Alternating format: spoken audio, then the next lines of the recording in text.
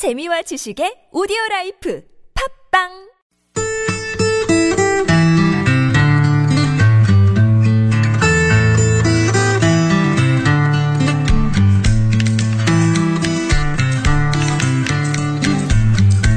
The novel provoked great controversy in the Muslim community for what some Muslims believed were blasphemous references. Rushdie was accused of misusing freedom of speech. As the controversy spread, the import of the book was banned in India and it was burned in demonstrations in the United Kingdom. In mid-February 1989, following a violent riot against the book in Pakistan, the Ayatollah Ruhollah Khomeini, then Supreme Leader of Iran, and a Shia Muslim scholar, issued a fatwa calling on all Muslims to kill Rushdie and his publishers, or to point him out to those who can kill him if they cannot themselves. Although the British Conservative government under Margaret Thatcher gave Rushdie round-the-clock police protection, many politicians on both sides were hostile to the author.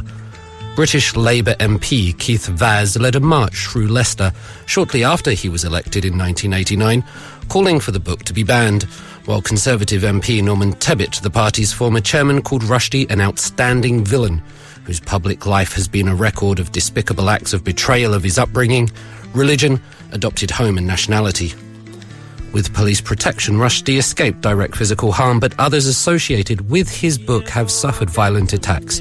Hitoshi Agorishi, his Japanese translator, was stabbed to death on 11th July 1991.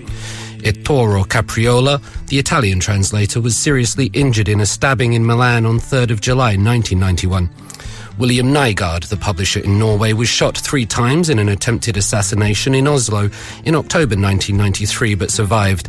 Aziz Nesin, the Turkish translator, was possibly the intended target in the events that led to the Sivas massacre on the 2nd of July 1993 in Sivas, Turkey, which resulted in 37 deaths. In September 2012, Rushdie expressed doubt that the Satanic verses would be published today because of a climate of fear and nervousness. In March 2016, PEN America reported that the bounty for the Rushdie fatwa was raised by $600,000. Top Iranian media contributed this sum, adding to the existing $2.8 million already offered. In response to this, the Swedish Academy, which awards the Nobel Prize for Literature, denounced the death sentence and called it a serious violation of free speech. This was the first time they had commented on the issue since publication.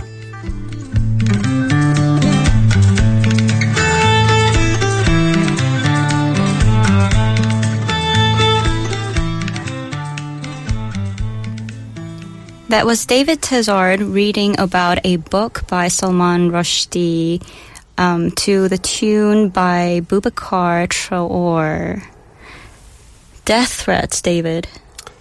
Death threats to the author, Sir Salman Rushdie, and also violence and killings against people that have been associated with this book. The poor translators. The poor translators. They didn't even come up with the book. All they did was translate, and they got murdered for it. Well, I'm very thankful that they did translate, because when this book that we're talking about today, the Satanic Verses, was released, obviously there was a lot of controversy. It came out in 1988, but many American booksellers and that refused to sell it. And so even though that these translators were the victims of these attacks, I think it's very important to remember them, because they fought for the free speech and they stuck to it, rather than, as some big multinational corporations and companies did, they refused to sell the book through fear. And speaking of fear, I think the part that resonated with me the most was when Salman Rushdie said in September of 2012 that he doubts that the Satanic Verses, which is the book of the week, would be published today because of a climate of, quote, fear and nervousness. So fear and nervousness is getting worse. It's getting worse. You say it's getting worse, Jamie. I wonder if it ever really changes. I mean, we do like to think of ourselves as existing on the cusp of some great dramatic events and things like that. But I think every generation needs to have this challenge towards free speech and these ideas. And I think it's very enlightening and interesting to see that way back in 1988, the same topics, the same things that we hold as very unique to our society today were just as prominent. And so I think it's really important that we revisit them and have a historical perspective, as it were. Right. And in a recent SNL monologue, the comedian Aziz Ansari suggested that racism did not actually go away. People were just pretending not to be racist, and all of a sudden they have stopped pretending not to be racist. And he's saying, you know, there's this lowercase KKK movement going on out there. And he says, you have to go back in the closet, you know, go back to pretending. Yeah. Right. Well, hopefully it's not just pretending that people do, you know. Hopefully it's real that there isn't racism. But free speech is very important, and we've covered a lot of different books on David's Bookmark this season. So I really thought it was the right time and the right climate to bring such a wonderful writer as Salman Rushdie. And just to remind you again, that opening guitar track from the guitarist Boubacar Traoré. It's wonderful music. So this is a very scary title, literally very scary title, The Satanic Verses. Yes. So what is the book about? Wow. It's very difficult to sum up. The book is about the lives of two characters. The book follows the lives of these, Gabriel and Saladin. Gabriel Farishta and Saladin Chamcha, both Indian characters, both from a Muslim background. The book starts with this wonderful opening scene, and the two are in an airplane flying over the English Channel. We later find out in the book that the plane has been hijacked by 4 Sikh terrorists, and it was stopped in the desert for, I think, 111 days. After being in the desert, they flew on towards London, but the plane was exploded in midair. The book opens with Gabriel and Saladin falling through the air towards the murky water below. And as they fall, they converse with each other, they know each other, and they argue with each other. Okay, because that is a perfectly reasonable time to be arguing with each other and conversing with each other. I mean, it's a very, very dramatic imagery. Yeah. There's this plane that just exploded, and they're falling from the sky, and they're like, hey, we have time to kill. And they're arguing with each other about the way that they're falling, whether it's better to spread your arms out or to do a pencil thing. The bowler hat on Saladin's head remains attached no matter which way he does, and Saladin is a character that loves the English lifestyle, so his bowler hat remains on top, and I really like that. They're falling from a plane called Bostan, which is a Farsi word for garden. Okay, so metaphor. There's a big metaphor. There's the metaphor bell ringing for us, They're falling from it. Gabriel is the star of the screen. He was a huge Bollywood actor. He was adopted early in his life. He had a hard youth, and he worked as a delivery boy, but he eventually became one of the biggest stars in Indian cinema. He would play the gods. He would play Ganesh and Hanuman in these things. Right. And his name suggests that he is related to Gabriel. Yes, the messenger from the religious Christian and Muslim tradition, and Judaism as well. Yeah, so Gabriel is the angel. He's the angel, and he plays against Saladin. Saladin is a voice actor. Saladin is a man that wants to become British. He's 1001 voices. None of them his own. He's sort of abandoned his Indian heritage, and he's gone to London and adopted this lifestyle. He's married a white English woman, and you know, he's really trying to change. And Saladin is the devil. Okay. So we have the angel, the archangel, and the devil falling from a plane at the beginning of this book. And you just said that Saladin has 1001 voices, and none of these voices is his. So, does his voice constantly change in the book as they're talking to each other? His voice constantly changes. His appearance constantly changes. His appearance constantly changes? Like how? I'm always in this dilemma of how much I should give away with the book. No, I will tell you. He eventually grows horns. Okay, but he's always tail. wearing. Okay, but he has the bowler hat. It stays on his head. It tries to. That Okay. eventually comes off, but eventually he turns into a large sort of smouldering, smoke-infested goat that becomes too large. He becomes a physical embodiment of the devil. Okay, all right. So that's okay. That's Thank what you. he Thank comes. you for letting me know. Well, I mean, but the weird thing is, when you read this book, the doctors that are treating him for this are not that surprised because they've seen it happen to other people. The doctors were trying to treat him for this metamorphosis? Yes. Okay.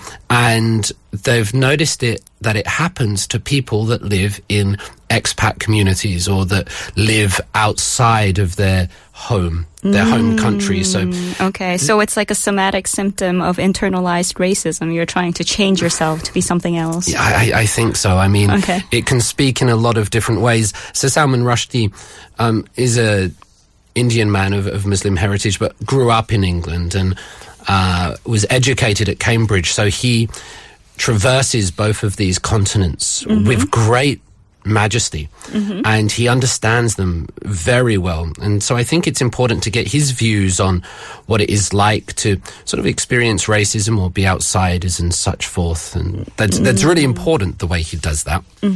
Well, let's look at an excerpt from the book that deals with, oddly enough, the weather. As we do in England, yeah. And I'd like to just point out the tone and style, because of everything else that's said about this book. So Salman Rushdie is a genius in the way that he uses language and words, in my opinion. So let's get a bit of Gabriel speaking.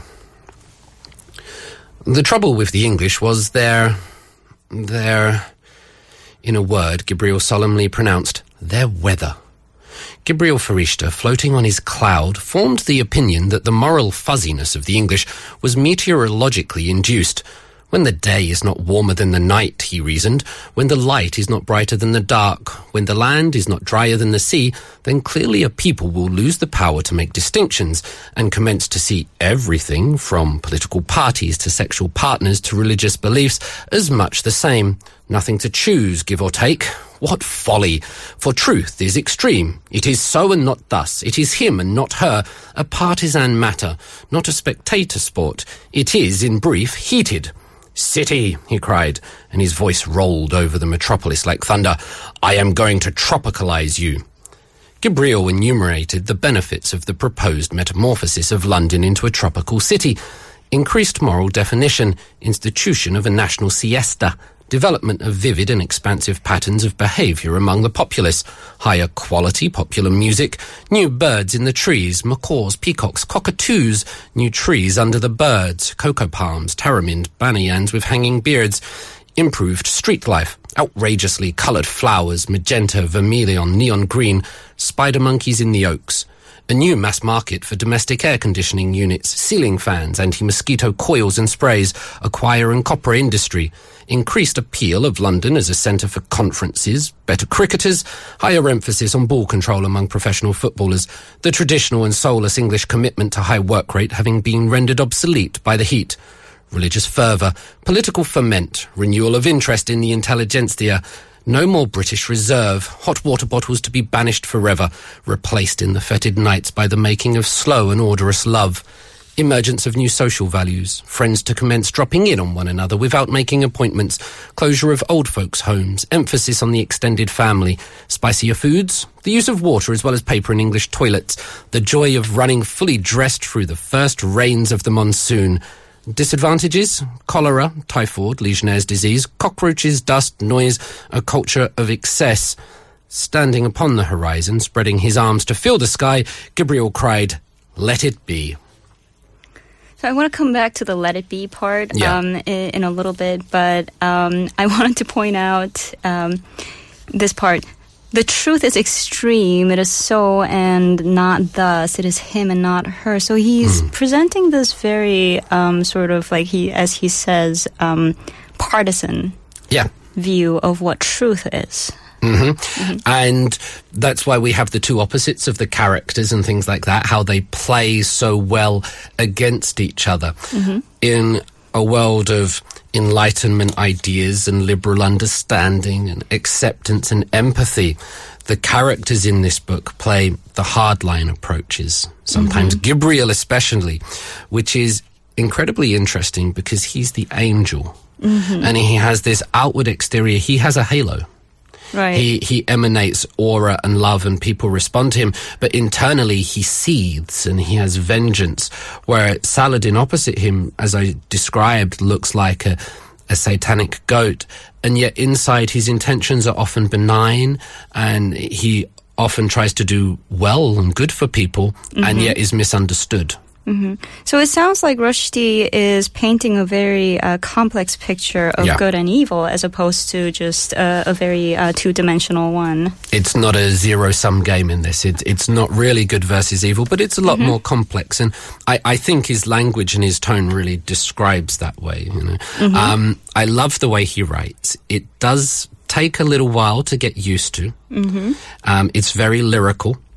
I mean, even that part where he's talking about new birds in the trees, macaws, peacocks, cockatoos, new trees, cocoa palms. Yeah. You know, they're the alliterations. Yeah, it's really good. And then he finishes it off with a list of disadvantages. You know, they're sort of put forward in a very sort of formal, or they're not expanded on in any way. He really mixes up his styles excellently.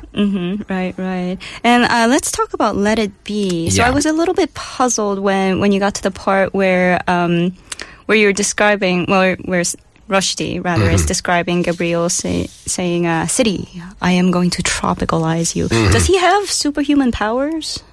He does, and he doesn't. And sometimes the superhuman powers exist in his dreams because Gabriel is a schizophrenic, and he encounters these very vivid dreams that take him all around, backwards and forwards in time. And so sometimes he has powers, and other times he's just a meek man and cowering in the city of London. So it varies, as Rushdie's work always does. But that Let It Be. As you read Rushdie, you realize the depth of his intelligence is not just related to a Cambridge education. However, it uses the Beatles and the Doors and the Stones, and even less classic, references, literary references, pop music references. Every time you read something, you're wondering, what is he alluding to here? What is it in reference to?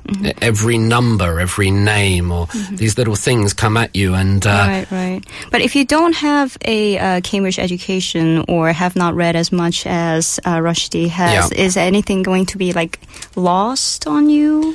I don't believe so, because the quality of the work itself, the prose and the ideas are still there. You said something about The Simpsons earlier to me. Right. What was that? I forgot. For instance, when you're watching The Simpsons, there's layers upon layers of references. Onions. But you can it's onions. But as a 6-year-old, you can watch The Simpsons and still find it funny. Sure, right? Exactly. And then you watch it again as an adult and you're like, oh, that was a Jean de Florette reference. There you go. Yeah. That's exactly what this does. So it's for everybody. It's a versatile onion, it's a hard-working onion. So it is for everybody, Let's say that. So magical realism is another thing that comes up in the Satanic verses. Can you tell us a little bit about that? Yeah, and it's kind of important because a lot of the controversy and things that happen in this book happen inside a character's dream and then a story inside that dream. So these incidences are so far removed from reality that it's very hard to see them as grounded in particular political or religious criticism. They're removed. In that way, it reminds me very much of the 1001 Nights Tale, in which a woman, to save her life, has to keep telling stories. And so she tells a story, and inside that story, another story, and another story, and such forth. Right. Gabriel, suffering from this schizophrenia, he goes to Argentina at times. He goes to a city in the sand. He goes to all these different places. And dresses are made of butterflies, and people walk across water, and all these wonderful things happen that Rushdie puts forward with such a flourish of his pen. It's just the voice that I really love reading about him, and he does it so well. Right. Can we get a quick excerpt of an example where this is happening in the book? Yeah, I'll try to give you a quick one here as time It's a scene where a man is dying. Yes. On the last night of his life, he heard a noise like a giant crushing a forest beneath his feet and smelled a stench like the giant's fart, and he realized that the tree was burning. He got out of his chair and staggered dizzily down to the garden to watch the fire, whose flames were consuming histories, memories, genealogies, purifying the earth, and coming towards him to set him free. Because the wind was blowing the fire towards the grounds of the mansion, so soon enough, it would be his turn. He saw the tree explode into 1,000 fragments and the trunk crack like a heart. Then he turned away and reeled towards the place in the garden where Aisha had first caught his eye, and now he felt a slowness come upon him, a great heaviness, and he lay down on the withered dust. Before his eyes closed, he felt something brushing at his lips and saw the little cluster of butterflies struggling to enter his mouth. Then the sea poured over him, and he was in the water beside Aisha, who had stepped miraculously out of his wife's body. "Open," she was crying, "open wide." Tentacles of light were flowing from her navel, and he chopped at them, chopped using the side of his hand. "Open," she screamed. "You've come this far, now do the rest." How could he hear her voice? They were underwater, lost in the roaring of the sea, but he could hear her clearly. They could all hear her, that voice like a bell. "Open," she said. He closed. I love Rushdie. I really love reading him. That wasn't the whole excerpt. I stopped it a bit short for time, but Rushdie is a wonderful voice, a majestic writer. He understands many continents and the human condition, and with everything that goes on in free speech and political and theological discussions, I think we should not forget his literary qualities. Mm-hmm. Well, thank you so much, David, for coming in today. Thank you, Jamie, and thank you for listening. And that's our show for this week. We'll be back again next Sunday at 10. Here's Pixies, Monkey Gone to Heaven. There was a guy